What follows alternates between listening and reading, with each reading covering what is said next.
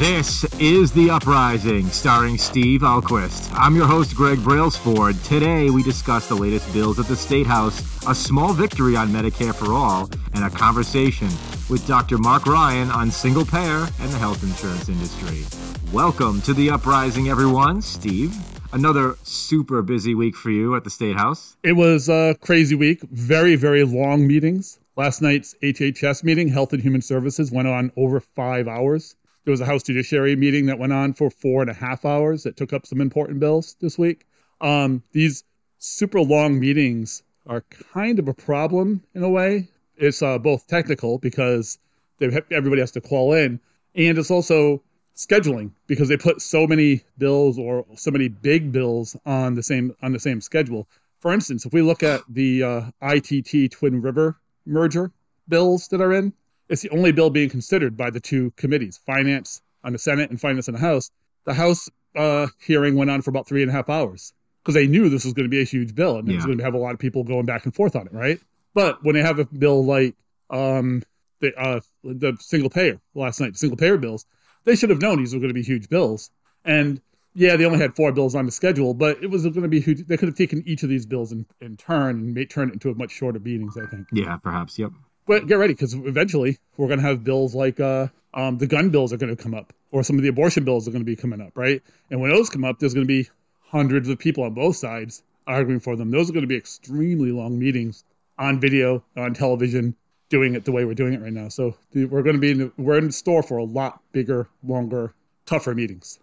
Well, I mean, that's good. Does that mean that things are progressing? There's actually progress and we're not just, holding all these bills for study and nothing's being done? Yeah, it's hard to say that, right? In the past, the Senate might pass a bill and the House will stop it. Or the House might pass a bill and the Senate doesn't take it up. And so some good bills like fair pay for women, right, got killed. The Senate passed it. Yeah, we love this bill. Goes to the House and they just rewrite it, turn it into crap, and pass a terrible version that has no chance of reconciliation or getting to the governor's desk. Other bills have already been telegraphed from the new McKee administration, right? He became governor this week. Have already been said they're not going to happen. He's basically said we're not going to raise taxes on the rich. That's already dead in the water because no matter how we do it, it's not going to happen now. Yeah, and honestly, McKee's not for that. He's I think he's a Democrat through and through, and the new neo-Democratic Party is for rich people. I mean, it is. I mean, there's some progressives in the party, but as we've tried to illustrate week after week, the Democratic Party, especially on the national level, is for rich people. It's for rich people who are quote unquote woke. Like if you're for LGBT rights and you're rich, the Democratic Party's for you. But if you want to help people, there is no party for that. Yeah, I think McKee's quote, I don't have it exactly in front of me, but he said that we're going to not raise taxes on the rich, and we're going to continue with the car tax phase out, and I think people will be happy. And my first thought was, yeah, rich people will be happy. Oh, yeah. Yeah. Oh, yeah. The car tax is the biggest, one of the biggest, not the tax itself, but the removal of the car tax was the biggest scam that Nick Mattiello perpetrated on Rhode Island people. The car tax benefits people without money far more than it benefits people with money. So removing the car tax, people are like, yay, I don't have to pay, what is it, like $100, $200 a year? I mean, if you're paying more than that, you're driving a pretty nice car, so shut up about the tax, right? It's one or the other. If you're paying a lot for your car tax, where it's actually a meaningful deduction to your household income, then guess what? You can afford the car, you can afford the tax. The tax isn't a lot of money, all right? Let's be honest here. Right. I'm embarrassed when I get my tax bill, okay? My car is worth more than $50,000. We'll say that. And when I get my tax bill every year, I'm like, this is it? This is the tax bill? Okay. So when you look at people that drive, $20,000, $30,000 cars, it's like, you're complaining about that? That's really strange. I agree. So we have on our first guest today, Dr. J. Mark Ryan. He is a single payer expert, and with single payer and Medicare for All in the news lately, I think it would be we thought it'd be a great opportunity to talk to someone that's an expert on this sort of thing and discuss the bills at the State House and everything else that's going on in the world of Medicare for All. So here's our guest, Mark Ryan. Mark, how are you? Hi. How are you doing, doctor? I'm well. How is anybody doing during the midst of an epidemic? I'm doing as well as can be expected. How about you, Steve? Good. Are you busy during the pandemic? Do you deal with COVID at all? Or Yeah. I mean, we're busy anyway for various reasons. But yeah, the epidemic just adds a sort of Well, since I don't work in the hospital, it's not quite as dire as people have to work, like in the emergency room, the intensive care units and whatnot. Those people are really getting hammered. Sure. The rest of us are basically signed up to back them up in case they, get sick and are temporarily, taken out of action. But it's just, it just adds a certain amount of chaos to what we normally do. Right. So the reason we had you on this morning was not necessarily just because you're a doctor, but because you're also one of the leaders of the group Physicians for a National Health Care Plan. Right. PNHP, Physicians for a National Health Program. Yeah, there's a chapter in every state. And for whatever reason, I'm the chair of the Rhode Island chapter. Great. And so last night in the Senate was a pretty big night for single payer Medicare for all. So do you want to talk about what some of your impressions of how the meeting went last night? It was, I don't know. It was just, it went so much better than I thought it was going to. We've been introducing single payer legislation of various kinds into our state legislature for about the last 5 years. And the first time we did this several years ago, Jeanine Calkin was sponsoring us in the Senate and Aaron Regenberg in the House. I think we had a grand total of 3 people testifying as to how necessary this was. Last night, the testimony for the 4 bills that were heard in the Senate went on for 5.5 hours, and there were almost 100 people testified. Doctors, there were people from the community, there were mental health workers. The stories that people told were absolutely heartbreaking, but just the difference, I think the incredibly increased awareness as to how necessary this is, it's just night and day. It was really amazing. And so last night we did in fact get one of those bills out of committee. Can you talk about a little bit about how you saw that happening? Well, it's interesting. I think, so the bills that were heard last night, and the one that got out of committee was a resolution to urge our federal delegation to work actively to try to get a Medicare for all single-payer national health insurance program passed at a national level. I mean, it's really, if you're going to do this, it makes the most sense to do it nationally. Mm-hmm. And so that it was a resolution to urge our delegation to do that. And right now, 3 of our 4 federal legislators have already signed on as sponsors. Senator Whitehouse, Congressman Cicilline, and Congressman Langevin have all signed on, more than a year ago as sponsors of single-payer Medicare for all bills in Congress. The only holdout has been Senator Reid. We've talked about it with him in his office several times, and he's always said, the country isn't ready for it. It's too ambitious. The Affordable Care Act is working well, so why don't we just stick with that? So we've been trying to convince him that, in fact, the ACA is a great Band-Aid, but, if your ship goes down in the middle of the Atlantic, it definitely keeps people alive if you throw them a life preserver, but you better send another ship to pick them up because that life preserver is not going to keep them alive very long. So the ACA is kind of like that life preserver. It's a great first step. It's got a lot of people insured, but it's not sustainable. It's going to fail, and it already is. In the last 3 years alone, another 3 million people have lost their insurance. So now we're beginning to lose some of the gains that we've seen in insurance rates under the ACA. And the reason why that is, of course, is that the ACA hasn't really changed things fundamentally. It's thrown money into a system that doesn't work. Right. We should have, basically, the ACA is a means by which people who previously could not afford to buy private health insurance are given some extra money so that they can buy it. The problem being the cost of insurance premiums keeps going up and up and up and up. Yep. And every year, a certain percentage of the population can no longer afford it. So, this, I think, was probably, one of the, it's certainly an important bill to pass, but it doesn't spend money. All it does is encourage our federal delegates to try to get this done. Right. So I think it was a reasonable thing to ask the legislature to do. And I was amazed. It was sort of kind of a dominoes kind of thing because, Senator Presley, Senator Golden, once people started voting for it, I think it became easier for the other members of the committee to vote for it because they knew they weren't the only ones who were doing this. So it passed, I think, 7-1, if I remember correctly.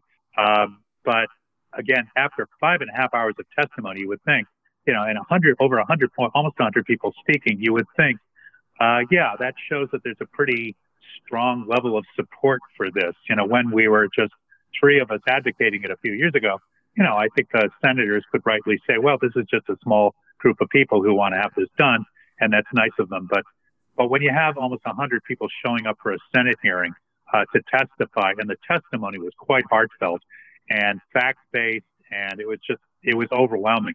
I'm glad to see that even without Senate leadership backing this initiative, that the senators just heard what people had to say and they responded to it. And I think that was huge. I think that, Mark, the other thing too that a lot of people may not understand, especially if they never ever go to the doctor, never actually need to use the health insurance they claim they love, is that health insurance itself is kind of a scam. It's not just the fact that not everyone can afford insurance, but the people that can afford insurance. I have insurance, and I'm scammed every single time I put a claim in. Every time they try to deny coverage. One time, this is true, they told me that I had coverage with a different insurance provider, and I had this coverage for 20 years. And they just made it up, like literally just made it up from thin air. I didn't have other insurance. They just didn't want to pay the claim. So I think that people need to understand too with Medicare for All is that you're not just giving everyone insurance. You're getting rid of this scam that is the current health insurance industry. Like, what is your perspective from a doctor's point of view? All I could say is you're absolutely right. That is exactly what's going on here. The private insurance the reason why costs keep rising faster than it is going up in any other country. We are now spending a higher percentage of our GDP on our healthcare system than any other industrialized country. Per capita, we spend double what any other country other than Germany or Switzerland does, despite which we still, before the COVID epidemic, we had 30 million people uninsured. Now I think the number is up closer to 50 million. But the premiums keep going up. This year alone, for instance, there was a New York Times article, I think last August, that showed that during the epidemic, the profitability of insurance companies, their profit margin has risen. I think United Healthcare rose nearly 100%. Some of the other ones rose to a lesser degree. And during that same period of time, providers of care, and I will use our local hospitals as a good example, have seen a gigantic fall in their income. That's one of the reasons why, Lifespan and Care New England are being forced into each other's arms. They just can't make ends meet. So in a year where the insurance industry as a whole is recording record profits and the providers of care are having such a difficult time staying afloat, the insurance companies in this state still went and petitioned the Office of Health Insurance Commissioner to be allowed to raise their rates next year, and they were given permission to do that. So, I think that one example is pretty clear evidence that private insurance companies, including not-for-profit ones like Blue Cross, are primarily concerned with their own financial well-being, and it's not really their job to make sure that people get care or that people get effective care or that people get any care. Right. Their job is to remain financially solvent, and they work very aggressively towards that end. The for-profit companies, in fact, have an incentive to make healthcare more expensive because when they do so, they are justified in raising their rates. When they raise their rates, that means that their income increases, which means that their stock price increases. So private health insurance, for-profit insurance companies actually have a financial incentive to make sure that the health care that Americans receive is more expensive, not less expensive. And as far as the stuff that they do, the scams, as you say, I mean, it's absolutely true. 30 years ago when I was a resident, you ordered a test and it got done. That doesn't happen anymore. Now you order a test, immediately the insurance company, as often as not, objects to it. You wind up talking to some, sort of person at a company called Med Solutions, and you have to justify to this person who probably may have medical training, but they're not training in your field. So I've got, I have a retired chiropractor, and I have to explain to this guy why this person with what seems to be acute appendicitis needs a CAT scan. So, that delays care. It's unnecessary. It takes up my time. It's time I can't spend taking care of my patients.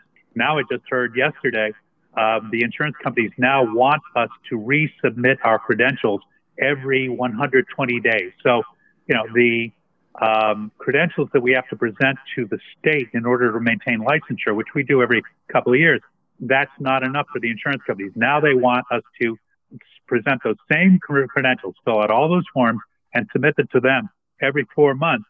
And of course, what happens if you don't do it on time? Well, if you submit any claims, they won't be paid. So the insurance industry raises all sorts of barriers. And of course, the biggest barrier is the, quote, cost sharing, end quote. So deductibles, co-payments, and caps on your benefits. My example, I ruptured my quadriceps tendon last summer. I had to get it repaired. Otherwise, I wouldn't be able to walk again. So I, went to the orthopedic surgeon. He repaired it, and the bill was $2,900. Well, my wonderful insurance paid $900 because I had not met my $2,000 deductible. Right. Now, I'm a doctor, and I've got a pretty good income, so I can actually pay that. I was precepting at the residence clinic at the Miriam Hospital this past week, and a gal was brought in a wheelchair. She had previously been able to walk, but she had fallen 3 months earlier, had broken the socket of her left hip. She was able to bear weight and walk limited distances, but not any further. She needs a hip replacement. Well, her $2,000 deductible is an amount she can't meet. So this woman who was working, who has diabetes, who has hypertension, who was doing a good job of keeping those under control, is now about to lose her job. Her diabetes is out of control. Her blood pressure is out of control because she can't exercise, because she can't meet the $2,000 deductible that is required in order for her to get surgery that is vitally necessary. That $2,000 deductible may wind up killing her. And in fact, we know that this is the case. Our healthcare system, for people who are uninsured, there is a death rate. It's 1 for 1,000 people. That's a conservative estimate, which means that with 30 million people uninsured, last year, 30,000 Americans died for the sole reason that they had no insurance. Insurance is a financial liability because of all these deductibles. It's the number one cause of personal bankruptcy in this country. These two facts don't occur in any other industrialized country. We need a system where when people need care, they get it. And in this country, that doesn't happen. It is, as you say, a scam. And if it's a scam, then the pharmaceutical industry is extortion. Again, the prices that Americans pay for their pharmaceuticals is far higher than anywhere else in the world. And these are medicines that are life-sustaining. So if you've got somebody who says, you're going to pay what I want you to pay or you're going to die, I would call that extortion. So more and more Americans are actually going online and getting their prescriptions sent to them from Canada because the Canadian Medicare controls prices. American Medicare could control prices, but our wonderful Congress has legislated that it cannot do so, because that would be contrary to the financial interests of the pharmaceutical companies. So when you say this is a scam, my God, is it ever. Wow. One more thing. I know you have a time limit here. I'll let you go. But isn't it ironic, though, that conservatives who rail against Medicare for all and universal health insurance always try to make it about you don't want the government making healthcare decisions for you. You want your doctors and blah, blah, blah. But the truth is, as you've pointed out, doctors really aren't always allowed to make these decisions. It's the health insurance industry, some random suit who may or may not have the appropriate health knowledge that's deciding. That's basically the death panel that the conservatives warned us about. That's happening right now in the health insurance industry, a private corporation whose sole mission is to make money. Now, the government's sole mission is not to make money. So when you look at putting the government in charge of something, it's like, all right, well, we know their profit motive is not there, but with a private corporation, that's the whole point. And I wish people would understand that, right? I mean, it's crazy. Yes, that's absolutely true. In fact, whether people want to admit it, whether conservatives want to admit it or not, the government is already making those decisions. The term medical necessity or medically necessary, that is a term that's determined by the Center for Medicaid Services and Medicare Services. So that is a panel of physicians, health experts who evaluate medical treatments and diseases based on controlled clinical trials. So this is evidence-based medicine. And that is how the center, CMS determines whether or not something is medically necessary. So whether conservatives like to admit it or not, the government is already deciding what care is necessary, but it's not based, as you say, on the private, profit motive for private insurance companies. It's based on evidence. What has been shown to work? Because you're right, the Center for Medicaid Services, they don't have a financial dog in this fight. They're just looking to see what can we actually show is medically effective, and that's what they term medically necessary or medical necessity. The private insurance companies have no such scruple. Their motive is to make money. And if you don't like the government, sort of paying for your care, well, our entire healthcare system is already paid. 60% of the money that pumps into our healthcare system is already paid for by taxes. So the government already pays for the majority of medical costs in this country, despite the fact they're not allowed to make decisions like negotiate lower drug prices. And if you don't like the government doing stuff, well, don't drive on the interstate highway system. Don't rely on the U.S. military to protect you from terrorist attacks and foreign invasion. The government does. There are so many things that the government has to do because they're not profitable, and healthcare is one of them.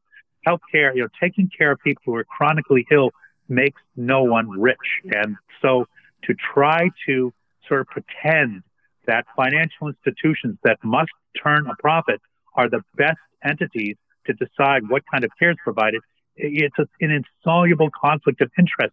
This should never happen. It's ridiculous. This is something that must be done by the government, and to pretend that it, somehow is worse if it's done by the government, it's just so utterly illogical as to be laughable. But that's what we're with right now. Wow. Thank you so much for being on. This is amazing, and I really appreciate you taking the time on your busy morning. Steve, I appreciate the coverage you've given us over the years. I just, back a few years back, we had one of the former presidents of PNHP come up and give a lecture to the medical students at Brown. And, we at that point were used to being utterly ignored by anybody in the press. And so it's a cold winter night. It's snowing. The weather is horrible. And this guy with a camera comes walking into the lecture hall, and is actually going to record this lecture and then post it. And that person was you, Steve. So I'm very grateful that there is still independent journalism in this state that's willing to report things that are not profitable and that the corporate media doesn't want to talk about. I cannot forget that during the presidential debate, during the last election, Elizabeth Warren was trying to explain how you pay for Medicare for all, and George Stephanopoulos, who was the moderator, kept hammering her on one point. So you're going to raise taxes, right? And she kept saying, well, but again, we're paying for it now with premiums which are not, based on your income, so they're unfair. And Stephanopoulos would have none of it. He just said, you're going to raise taxes, right? So right. I am very, very grateful for people like you, Steve, who are willing to report the story accurately and not with some hidden agenda. Thank you so much. Well, thank you. That was an amazing story. I appreciate that a lot. Dr. J. Mark Ryan, everyone, thank you so much for calling to the show, sir. We really appreciate it, and you have a good week. Anytime. It's my pleasure. All right. Take care. Take care. All right. For the record, that was unscripted, and we did not ask him to compliment me at the end of his appearance here. Oh, so this paper I have here with all the stuff he just said, I should not tell anyone about that? Yeah, we did not pay for that at all. That was just completely unsolicited, and very appreciated, though. I remember being there that night because it was one of those, I was working with Rhode Island Future at the time, and I wanted to do stories about, like, upcoming big ideas, right? Like single payer. And, and finding local stories that reflect big ideas in the future is really hard. This showed up on my Facebook somewhere, and I was like, I'm going to go to that. And it was snowing out. It was miserable. And I remember, and it was all the way across town. It was in Providence, but I had to still navigate through the snow. And it was like 6 inches of snow. Parking, well, there's a parking ban, right? So I had to pay for parking, right? And so it was like $8 to park at night in this like little lot. And I did the whole thing, and I was very happy to be able to do it. It was nice and warm inside anyway. And of course, Mark and Linda were super cool. So Linda being Mark's wife and a lawyer and a leader in politics in her own way. So very, very important people. Nice. So that was a great conversation. A lot of stuff that us progressives know, but I think that some conservatives and liberals out there may not be aware. Especially listen, if you don't ever use your health insurance, if you just go to the doctor for a checkup once a year and everything's fine, nothing else happens, then you really are kind of never exposed to the scam that is health insurance. And let's be frank here. Health insurance is a scam. It really okay? is. Now, there's other insurance that's out there that's real insurance. Okay, for example, homeowners insurance, that's real insurance. Okay, when your home goes up in flames, the the home insurance company doesn't say, just make up some reason why it's not covered. Oh, you had cherry cabinets in your kitchen. Right. Oh, cherry cabinets are not covered. We only cover maple cabinets. Like, this is the kind of stuff, you laugh, but this is the kind of stuff that the health insurance industry does all the time. Like I said when we were interviewing Dr. Ryan, is I put in a claim. I had wife's insurance. I put in a claim. It's like a couple of years ago for a specialist, and they denied the claim. And they denied the claim because the reason was that I already had other insurance with United Health, and I had this insurance for 20 years. This, ironically, it's crazy. I had this health plan for 20 years, never paid a premium for it, never got any bill or statement in the mail for it, but yet it's somehow able to deny me coverage from the people I do actually pay for health insurance. So I found that interesting, and then it opened up a whole sort of sea of disaster when other claims went in. You find like all these reasons they denied a claim. So the next claim they denied was because I didn't have a referral. However, I did, in fact, get a referral for this specialist, and they just said I didn't get one. So they just make up stuff. They literally just lie.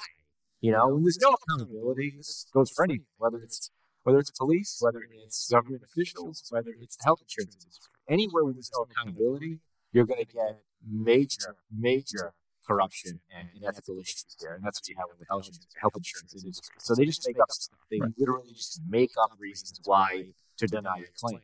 Well, they hope you're just too sick, too tired, too busy to be able to call and rectify the situation. If they question everything and throw bullshit in front of you every time, you never get a chance. That means every single thing you need, you have to fight for with a phone call, with a plead, with a, oh, come on, please give it to me. And then they give it to you and act like, well, for you, we can do this right now. Yep. So it's a gift. It's not something you paid for. It's a gift to you. Yeah. And it's funny because, you hear this stuff from, ordinary people, and it's like, really? Are they really doing that? Like, it's almost unbelievable. And then you follow former Cigna executive Wendell Potter, is on Twitter. He's very active on Twitter. Former health insurance executive turned whistleblower, and follow him. I highly recommend it. And he confirms all this stuff. He's like, yes, we were told deny everything. Just deny. Don't pay any claims. Try to avoid all claim paying, whatever. So, right there it tells you that these people are not actually interested in providing insurance. Okay. Now, granted, homeowners and auto insurance companies, I'm sure that they have people that try to deny claims for valid reasons. Someone robbed your vehicle and they're suspicious about if it was really robbed or whatever. I can understand that. It makes sense. But they pay. Okay, I've had auto accidents. I've been in 2 accidents, I believe, in my life, and they pay out. Okay, they pay when you have collision. They pay medical payments. They pay. All right. Bottom line, I had 2 different insurance companies. They both pay, and they didn't give me crap about it either. Homeowners insurance, I haven't put claims in, but I know people that have. Same thing. They get paid. Right. And these insurance companies actually sometimes overpay. Especially homeowners, they give you like more money. My sister had literally a small tornado went through their neighborhood last year in Connecticut, and it damaged their house pretty bad. I mean, probably $15,000-$20,000 worth of physical damages. And health insurance, I keep saying health insurance, the homeowners insurance company gave them like $30,000-$35,000 to repair what was only $20,000 worth of damage. So they gave them more than was necessary, and that's great. That's great. At least they're giving you not only what you paid for, but more than you paid for. With health insurance, it's totally the opposite. You pay your premiums, your super high premiums every month, and when push comes to shove and you need that insurance, it's not there for you. That's right. There's always a catch. There's you have to fill your deductible, or your plan reset, or you had a family plan, but your wife died, and so you're not on a family plan anymore. Right. And really, I mean, these are horrible stories. If you think like that didn't happen, that absolutely happened. Nothing I've said right now. Or you think it's like a one-off, something that happens occasionally. Yeah. And it's not. This is routine. It happens everywhere. If you can find 20 examples without trying hard in Rhode Island alone, without trying hard, I'm just saying, like, just look around, like, read Twitter, read Facebook, read whatever. You'll hear these horror stories. Yep. Multiply, there's only 1 million people in Rhode Island. Okay, multiply that 20 by the number of people in America who are suffering right now, who are going bankrupt, who are dying, literally dying. And let me give you a little anecdote here. So after all these claims I put through kept getting denied, people that know me know that I don't really take this kind of crap from people, especially from corporations. I take action and I get stuff done. You have to. Because if I don't do it, who's going to do it? And these people got to know that if you screw up, you're going to be held accountable for it. So I contacted the Division of Insurance. It's a Massachusetts health plan. My wife works in Massachusetts, so that's why. And I called the Division of Insurance, and it turns out this plan that they have is actually, it's an interesting plan. It's self-funded. And what that actually means is that the company she works for, in this case, Steward Health Plan, which is the largest hospital chain, I believe, in the country, her employer, they self-fund the plan, meaning that they pay all of the costs of the plan in terms of, whether you get a test done or you have surgery done, or like that. Blue Cross Blue Shield does not actually pay for this stuff. Steward pays directly. Blue Cross is hired to manage the plan. Blue Cross's job is basically their Steward's hitman, I guess you could say. And their job is to deny stuff for Steward. So when they deny coverage, it's not for them to save money. It's for the employer to save money. And it's a unique plan, but it's not the only one like it out there. So anyway, the bottom line is that the Division of Insurance does not handle these types of plans. The Department of Labor handles these types of plans. So, okay.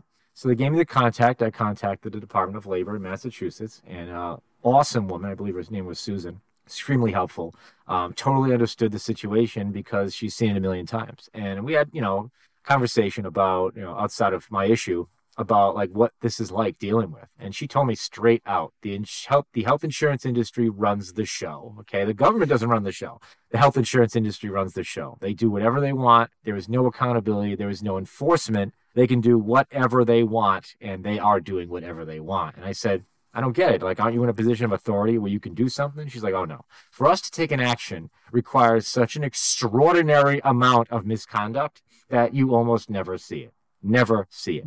And in my story in particular was just incredible. They made up the fact that I had insurance with someone else to deny me coverage, and then said that I didn't get referrals that I got.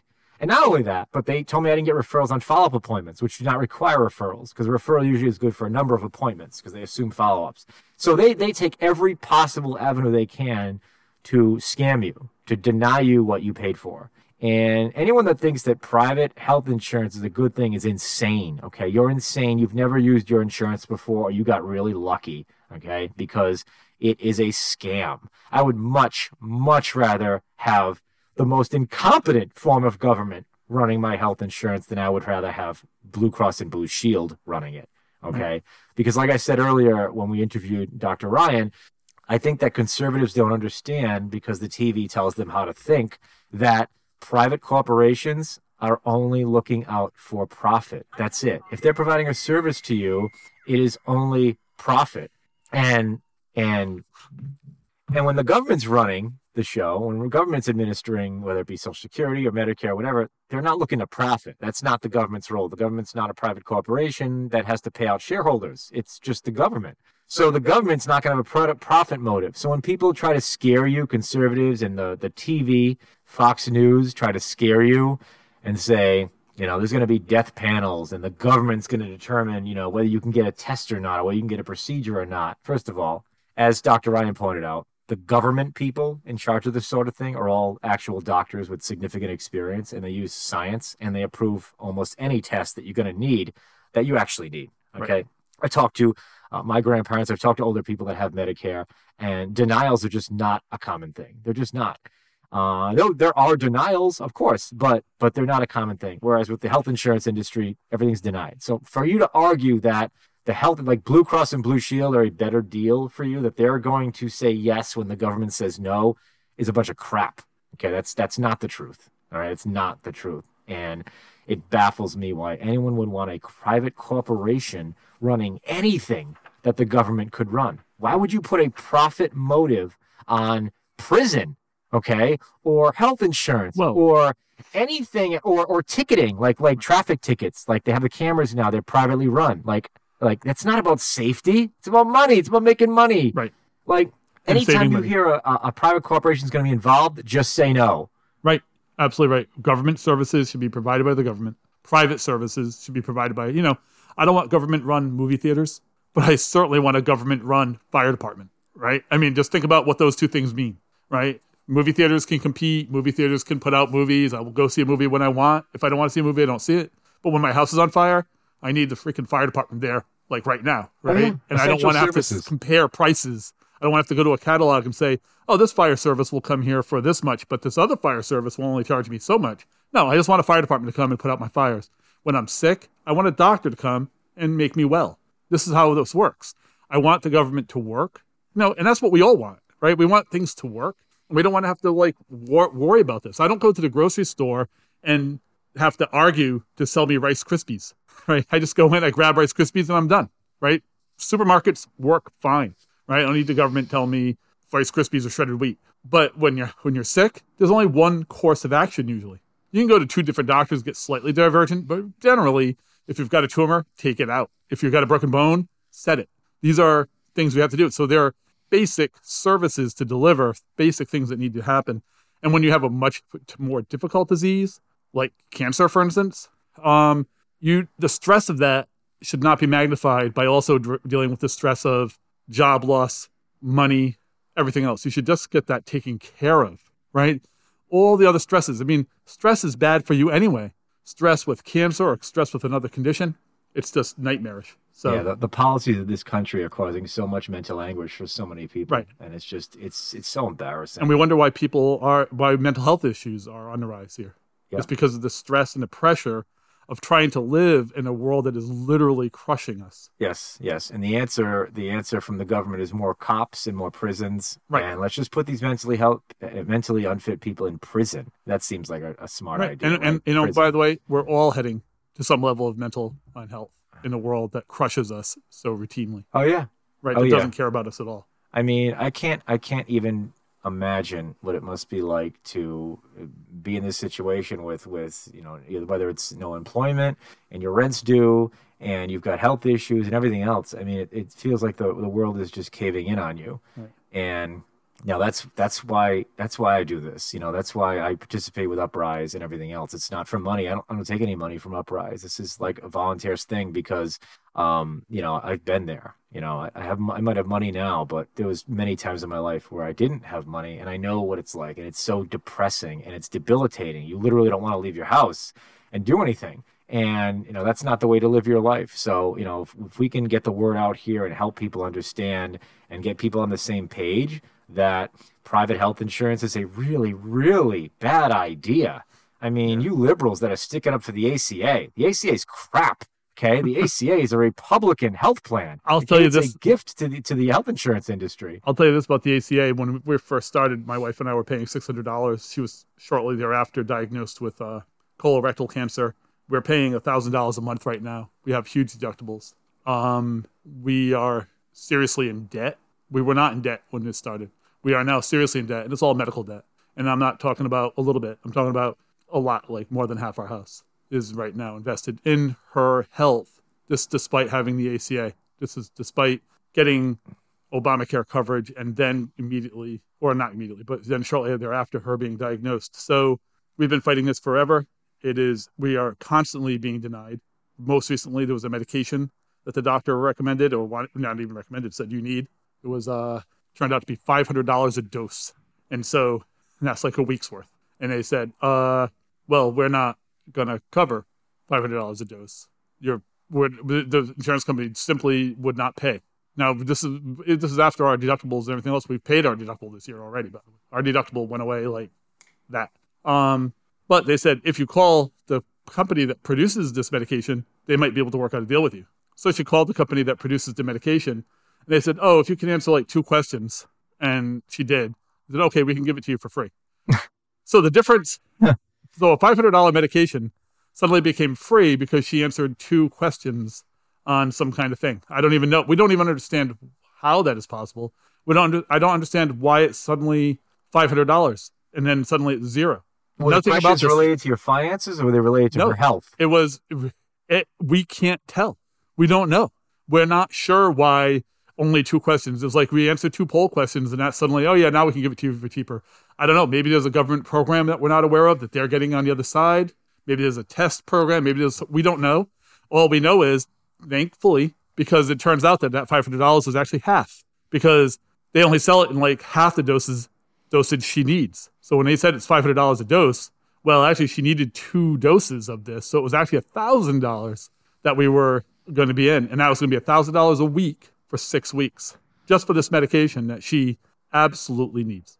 So I'm just going to throw that out there as an example of how without the ACA, we would be homeless and we'd be on Medicaid. We'd be on the cheapest possible system. And I don't know that my wife would even have survived to today.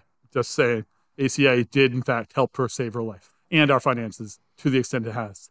But with Medicare for All, we wouldn't have any problems whatsoever. The pressure would be off her entirely in her healthcare, and it would not be the added stress on top of the healthcare issues and the debt that we've accrued as a result of this. And I'm not doing this to complain or to compare my story to anyone else. I'm very happy with my life, but we need to do better for the people of this world. We do. We'll switch it up here. I want to talk about let's talk about of interesting bills. Talk about happier things. But just quickly to give some tips to people that get these crazy medical bills and freak out. First of all, speak up. Always ask. Like Steve did. If you get a $500 medication you absolutely need, health insurance not paying for it, call the pharmaceutical company that makes it. Ask. We see these ads. AstraZeneca may be able to help you if you can't afford your medication. Ask. See what those programs are that are available, because you know what, these pharmaceutical companies, they want to make money, right? And it's better to make some money than no money. So if you can't afford the medication, they make no money. And if you can't pay $500, but you can pay $25 or $50, they're still making money on that. Okay. Oh, yeah. And they probably get rebates back from the government or other programs to make them whole. So the first thing is ask whoever you can. Can you give me a discount? Can you give me a break? The second thing is get itemized bills. Okay. When you go to the hospital, okay, they will charge you $100 for an aspirin. All right. They just will, because they know that you're not going to see it. It's just going to go to the health insurance company and it's just going to be all rounded up to a number. And then here, you pay this number. Get an itemized bill. And the hospital will show you every little thing they paid for. And a lot of times when they realize that, oh, this is not going to look good, they will credit things. I've seen this happen. They will credit bills. I've seen, $5,000-$7,000 bills become $1,200 bills, because when they were asked to itemize, you show a guy a bill and it's like, one Tylenol, $75, one aspirin, $112. How are you marking up aspirin like that? Like it's just monopoly money. So that's what I would recommend. At least ask, make yourself heard, and ask for an itemized bill. You're paying for this stuff, so you might as well get a list of what you're paying for. So Steve, a bunch of interesting bills. You've been tweeting nonstop, it seems, the past couple of weeks. All the bills that have come out, and on Uprise, we've been retweeting the most interesting ones. Whether we support them or not, we've been trying to retweet the most interesting bills on the Uprise Twitter account. A couple I want to talk to you real quick. We'll go through these quickly. All right. So Senate 444. Seems to cap the interest rate for loans at 12%. Right. It's currently, I believe, 26 or 21 something like that. It's in the 20s. But this would effectively eliminate payday lenders. Yes, this is the backdoor way to end payday lenders. Or not really end them. I mean, they can charge lower interest if they want, but that's but they don't. They typically charge a very they've high testified in the past at other hearings about payday lending that doing so would destroy their business model and they would not be able to survive and they'd have to leave Rhode Island. Yeah, because they have to charge that much interest to cover their overhead and everything else and the whole profit model and everything. So if they don't charge that much, it's not worth going into a low-income neighborhood and fleecing the residents there out of every possible penny. Yeah. So this is a very good thing. This was introduced by a number of progressive legislators, so very happy to see this. Senate 431, this guarantees overtime pay for healthcare and maintenance workers. Healthcare workers, that's an interesting one. I guess that the rules typically, or the laws have typically been, like, if a place is normally open 24/7, they kind of exempt overtime. I'm not sure why, though. I mean, why are healthcare workers exempt from overtime? They're working the same. job. They're working a hard job. It's not an easy job. Right. They're working this job, and they over 40 hours is just no overtime. Well, while no one's looking over the past 20 years or more, right? Special interest industries go in to the General Assembly, usually into the Commerce or Finance Department. It's not healthcare, finance or commerce committees, and they advocate for things, for exceptions, and they get them. Or they go directly to the Department of Labor and Training, whose executive director has limited capacity to make exceptions to all sorts of labor rules, right? So this is how this goes on. And so, and by the way, until very recently, none of these few of the commerce led committees have ever been aired. You can't go back and try to find a video 5 years ago of a commerce committee, 1, 2, but they meet several times a year, several times a session, but they're not there because you don't want to be on screen saying these people don't deserve fair pay. Yep. That your nurse who comforted you throughout the night at the hospital, she doesn't deserve overtime pay. Screw her, or these maintenance workers or anybody else, right? So that's what this is about. So that's where these things come from. Definitely a special interest provision there that enabled this. So we're glad that's going to, hopefully that'll come off. Senate 410. Mm-hmm. This is an interesting one. It was actually, this bill comes from, I believe, Republican. I think it's an all Republican. Well, Archambault might be on this one. Well, he's a Democrat, but Archambault's on this one. But he's, I guess, Republican anyway. Whatever. Hey, you run as a Dem, buddy. We know what you're up to. All right. We'll call it conservative lawmakers came out with this bill. This bill actually says motor vehicle fines should be uncollectible by the state after 7 years. Yeah. I agree with that. Because listen, if you murder someone, there should be no statute of limitations on that because, you committed a real crime, a crime of violence. And if 20 years from now they catch up to you and fine you, then they should put you in jail. But you know what? If you had a fine and the state couldn't be bothered to collect it for 7 years, okay, then give up. Just give up. I mean, it's like any other debt. If you owe the phone company $100 for a bill and you didn't pay it and they can't collect it from you, at some point you got to give up. Yeah. And a case in point, I got a letter like 4 or 5 years ago. I got a letter from the IRS, okay, about a business I owned 15 years earlier. And they asked me, hey, you didn't submit your final tax return for 2006 for this business. And it's like, we closed, we went bankrupt, we went under. Like, that's it. It's done. There's no money coming to you. It's over. And also, why are you asking me this 15 years later? Right. Like, seriously. Like, I don't remember anything about this business, really, except the name and what we did. I don't remember anything about the tax return. I don't have records for this stuff. Right. So I wrote them back and I said, listen, I don't know what you're talking about. I think they also said that I didn't file a tax return for this business between like 2010 and 2015. I was like, well, I didn't own this business between then. The business closed well before that. So you're not getting any tax returns. You're not getting any money from me and go away. And to their credit, they did go away. Yeah. But the fact is that it really angered me that they tried to reach out to ask about something that happened 15 years ago. It's really hard because I had a business as well, my comic book store. And when I closed that, I thought nothing of it. And then like years and years and years later, I don't know how long it was, like 8-10 years later, I got a thing from the State Department of Taxation asking me about all the sales tax I collected and never paid from the time the store closed. And I'm like, well, store closed in this state, and you're asking me about stuff that happened after the state. So yeah, there was no sales tax. I didn't sell any comic books for that time, never collected any tax, didn't have to do any payments. And then, so yeah, this happens. But I was also thinking, well, why are we going back 10 years to say, hey, you owe us like estimated like $500, $600, $800 a month since then on stuff you never sold. I think this bill might be a response to the fact that I heard that I don't know if it's the DMV or some state agency here in Rhode Island is going after people that had traffic tickets from 10 years ago. Yeah. This happens every once in a while. Somebody at the DMV, I guess now because they have time, because before they were busy, right? But now who's going to the DMV? So now they have time to look at old files and say, how are we going to make some money? Hey, let's go back and start making sure people paid their old parking and tickets and everything else. Yeah, it's pretty crazy. But the fact that you have to worry about debt like that, like you may even forgot about it, might have got lost in the mail, whatever. There's a lot of reasons, but you have to worry about that 7 years later. It's ridiculous. So who has financial records going past 7 years? I mean, right. My accountant tells me to get rid of them. After 7 years, it's gone or whatever.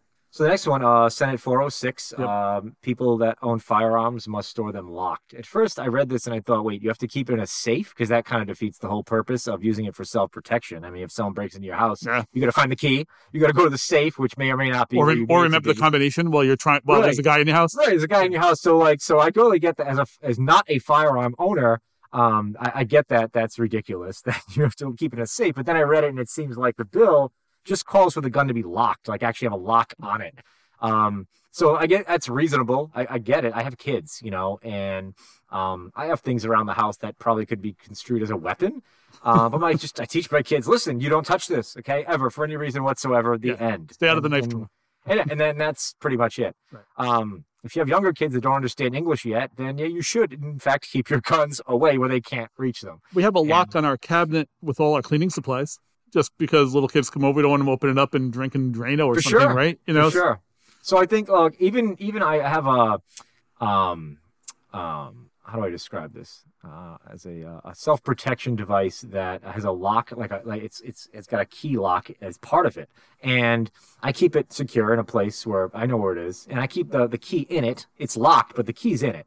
Because the last thing I need if I need this thing is to go looking for the key. An emergency situation, in the middle of the night, someone breaks into your house, you need to defend yourself. I'm not going to look for the key. I'm like half asleep. So I think that, if you want to store your firearm locked and you can keep the key in it, whatever, as long as it's in a safe location, use your common sense. And that's the problem. They have to make laws like this, stupid laws like this, because people don't use common sense. Because children occasionally find guns and kill themselves or others, right? By accident. No 5-year-old should have to live with the idea that they shot their 3-year-old brother or sister, right? Exactly. You shouldn't have to do that. Exactly. So the next one, Senate 404. My favorite. World famous highway protest bill from our friends, Senators Raptakis, Paolino, and Elaine Morgan. Yeah. This is the we hate you trying to defend black people bill, so we're going to put up this don't protest in the highway bill.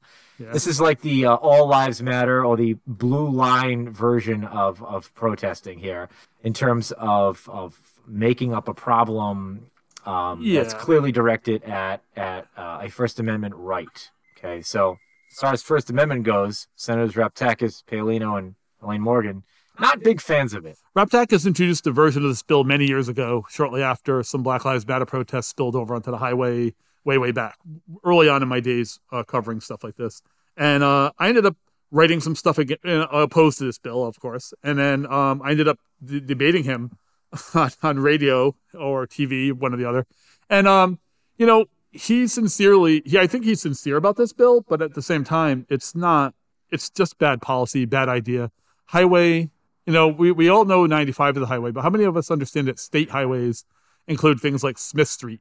So suddenly, you can bet you're an impromptu, mob of Trump supporters showing up to the State House to complain will not be construed as a blocking the highway, but if a bunch of Black Lives Matter protesters do the same, they could easily be construed as blocking a highway and find themselves arrested by this law, even if they're not on 95. You're correct. And the number of times people have gone on a highway in protest in my lifetime in Rhode Island, maybe three, right? Yeah. So and possibly 4. Yeah. But you know what I'm saying? But that's the realm of it. It's not a big problem, and it's not worth eroding our basic civil liberties for. Right. I mean, a crime, a misdemeanor, sure, absolutely. I agree with that. You can't. You have to have something that stops people from doing that. But on the other hand, a felony. Yeah, we don't need to be. Yeah, well, that's the other thing too. These felonies will then be applied to young people of color and deny them things like educational opportunities, housing opportunities, employment opportunities. It'll basically just ruin your life. If you have a felony on your record, it's way harder to get hired. And if you go to a guy and say, I have a felony on my record, and they don't necessarily say what for, they immediately think, oh my God, this person's a robber or a rapist or a murderer. They don't think I joined a protest to save black lives and I was on a highway. That's like that. They don't think of that as a felony. And there's another interesting bill being introduced this year, which looks at what felonies are. Did you know that it's a felony to have a truck where horses are stacked one on top of the other? Or that it's a felony to deliberately do damage to a fire hydrant? So, wow. All right. Think about it. Interesting. These are things that, they're finable offenses. They're maybe even jailable offenses. But if I take a baseball bat to a fire hydrant out of anger or stupidity, that's not a felony idea. No, I mean, listen, if you damage a fire hydrant to the point where it doesn't work and then it's needed for a home fire, then okay, I can see that being turned into a felony. But they'd have to be connected in some way, right? They'd have to be connected. But just wanton, just trying to damage a fire hydrant should definitely be a finable offense. If I did the same thing to a firebox or a mailbox, it wouldn't necessarily be a felony. No, I don't think so. Right? And that's the thing. So these types of ideas, or stacking horses, right, being a felony, I mean, sure, maybe it's a problem. Maybe there's plenty of good health reasons not to stack your horses on top of each other in a truck. I get it. But it's not a felony offense. But it's a felony, and therefore you carry a felony for these things. There's many, many things like that on our books. Those are just two more ridiculous examples, but there's many more. So figuring out what really constitutes a felony and why I should carry a charge, like a felony charge, all my life, as opposed to a misdemeanor charge, is something that we really should get into control. And we also have to realize that it's very unlikely that people of certain classes are going to be felonized for their behavior as opposed to other people. This highway protest bill, just basically gives police the discretion to decide what types of speech they approve and which they do not approve. Right, exactly right. You know, if it's a pro-Trump support, pro whatever conservative movement of the week it happens to be, let's be honest, cops are not stopping that. They're not. It's just not going to happen. If it's a pro-lefty, progressive movement, Black Lives Matter, they're going to rein in use this law to stifle speech and to give everyone a felony record for Blue Lives Matter demonstration probably doesn't have to worry about it. No, Black Lives Matter demonstration does have to matter. So speaking of terrible law enforcement policies, Senate 400 will end the private prisons in Rhode Island. So I believe that's just the Wyatt. Yeah, the Wyatt will claim that they're not a private prison, but they're a public-private blah, blah, blah. In reality, they're pretty private. They make money by hosting prisoners. The money just happens to go to Central Falls if they make any money, which, by the way, they never have. Never make money. And they were promised that to get the prison in Central Falls. Right. They were promised profits, and they just never happen. And there's a slew of people who invested in this prison who stand to make a lot of money with their investment if it were to be successful, and they're all privates. So I don't understand. I understand that there's a technical differentiation here, but here is the problem. The Wyatt is a terrible idea. The Wyatt is a terrible institution. It's placed in Central Falls in a terrible way.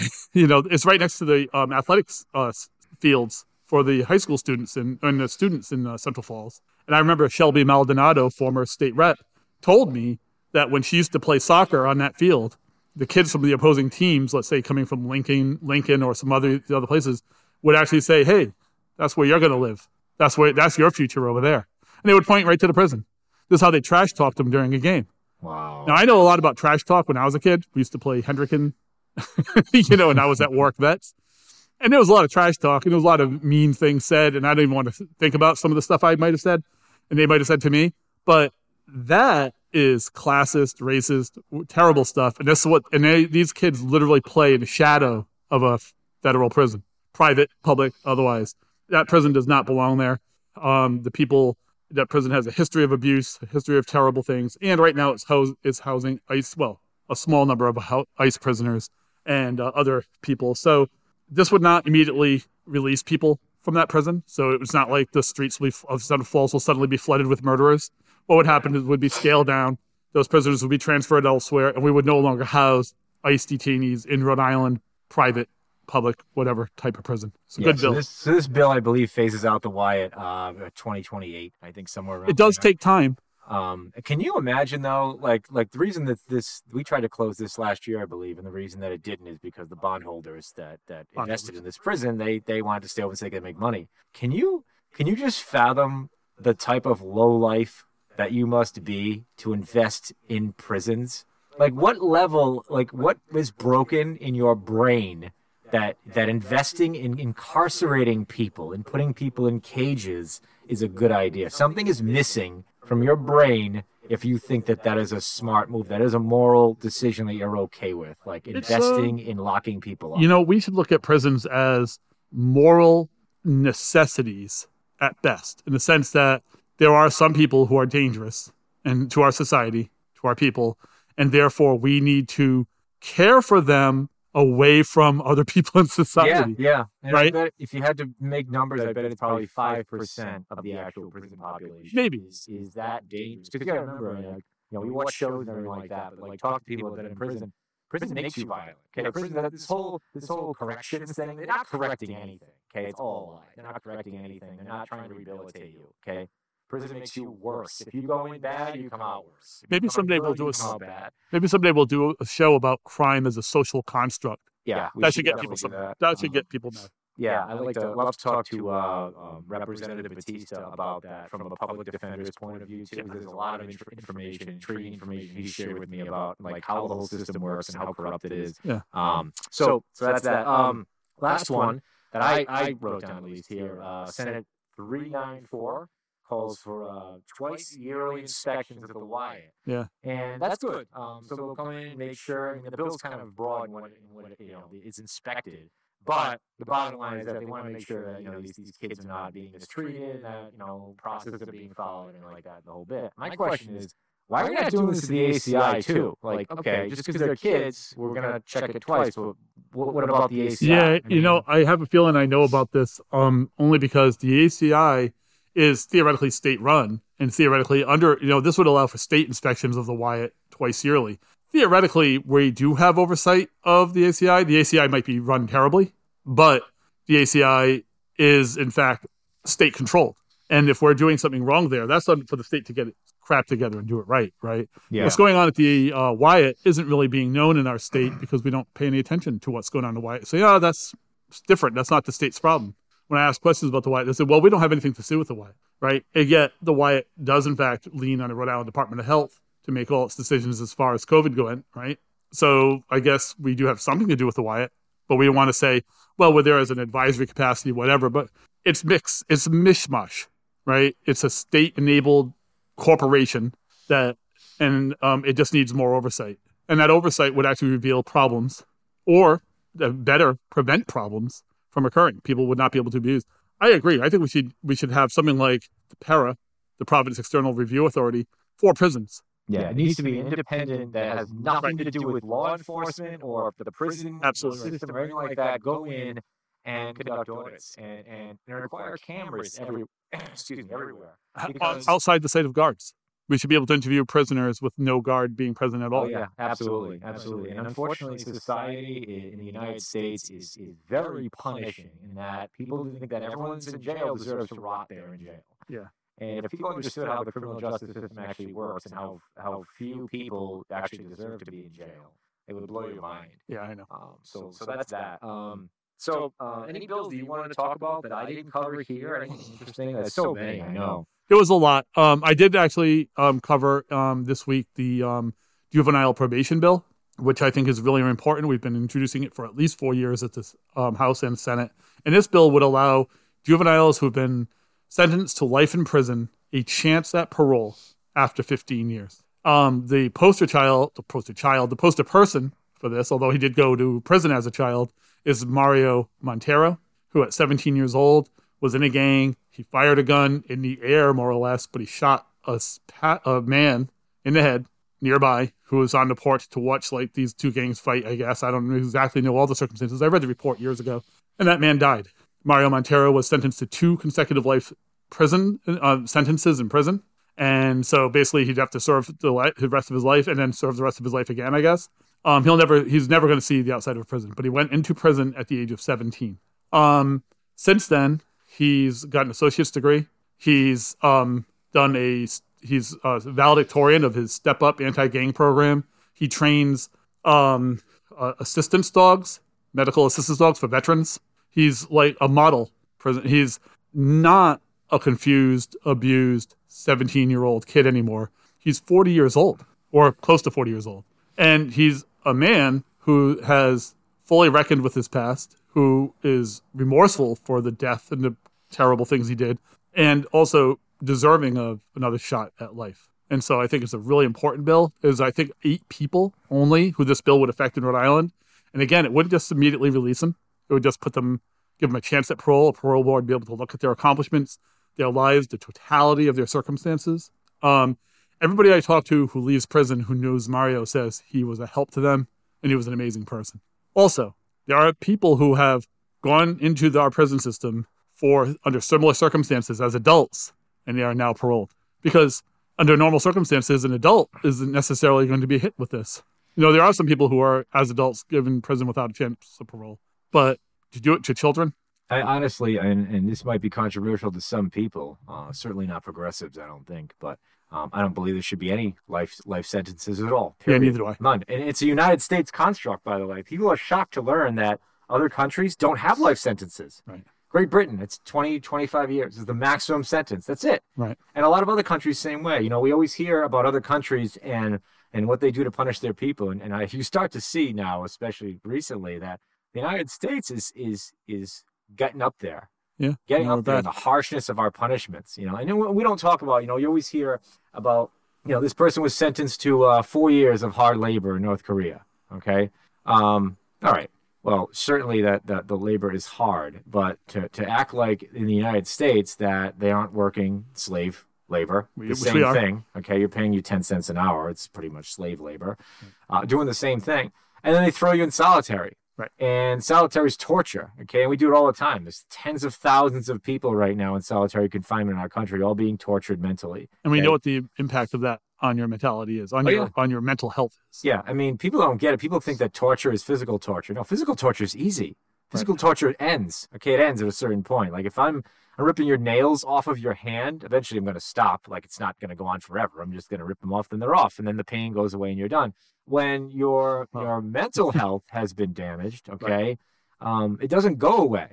The depression doesn't go away. Yeah. And when you're in that room, okay, and you're there forever, you go crazy. I know people who have been in solitary in Rhode Island, and they talk about how absolutely terrible it was and how afraid it makes them now, and how damaging.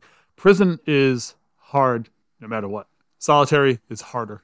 And to be in prison with no hope of ever leaving at the age of 17, to just throw away a life like that, I mean, it's hard. I mean, and I'll go one more step. We don't have a death penalty in Rhode Island. And if I can help it, we'll never have the death penalty back in Rhode Island. Nationally, we should abandon the death penalty. We should outlaw it. I would say that a life sentence is basically death by incarceration. It is.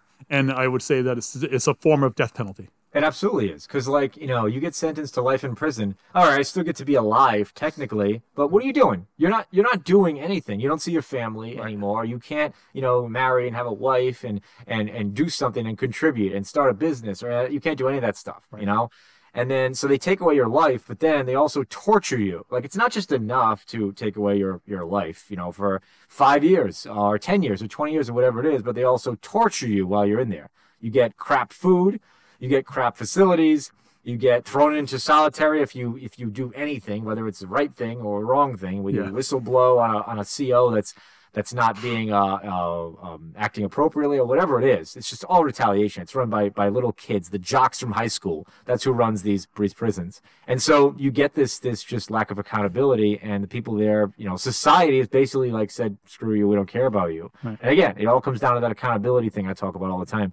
If there's no accountability, then people are going to do the worst possible thing. Yep. And they do. They do. So anyway, this bill introduced by Julie Casimiro, she read as part of her introduction to the bill, the testimony of Mario Montero.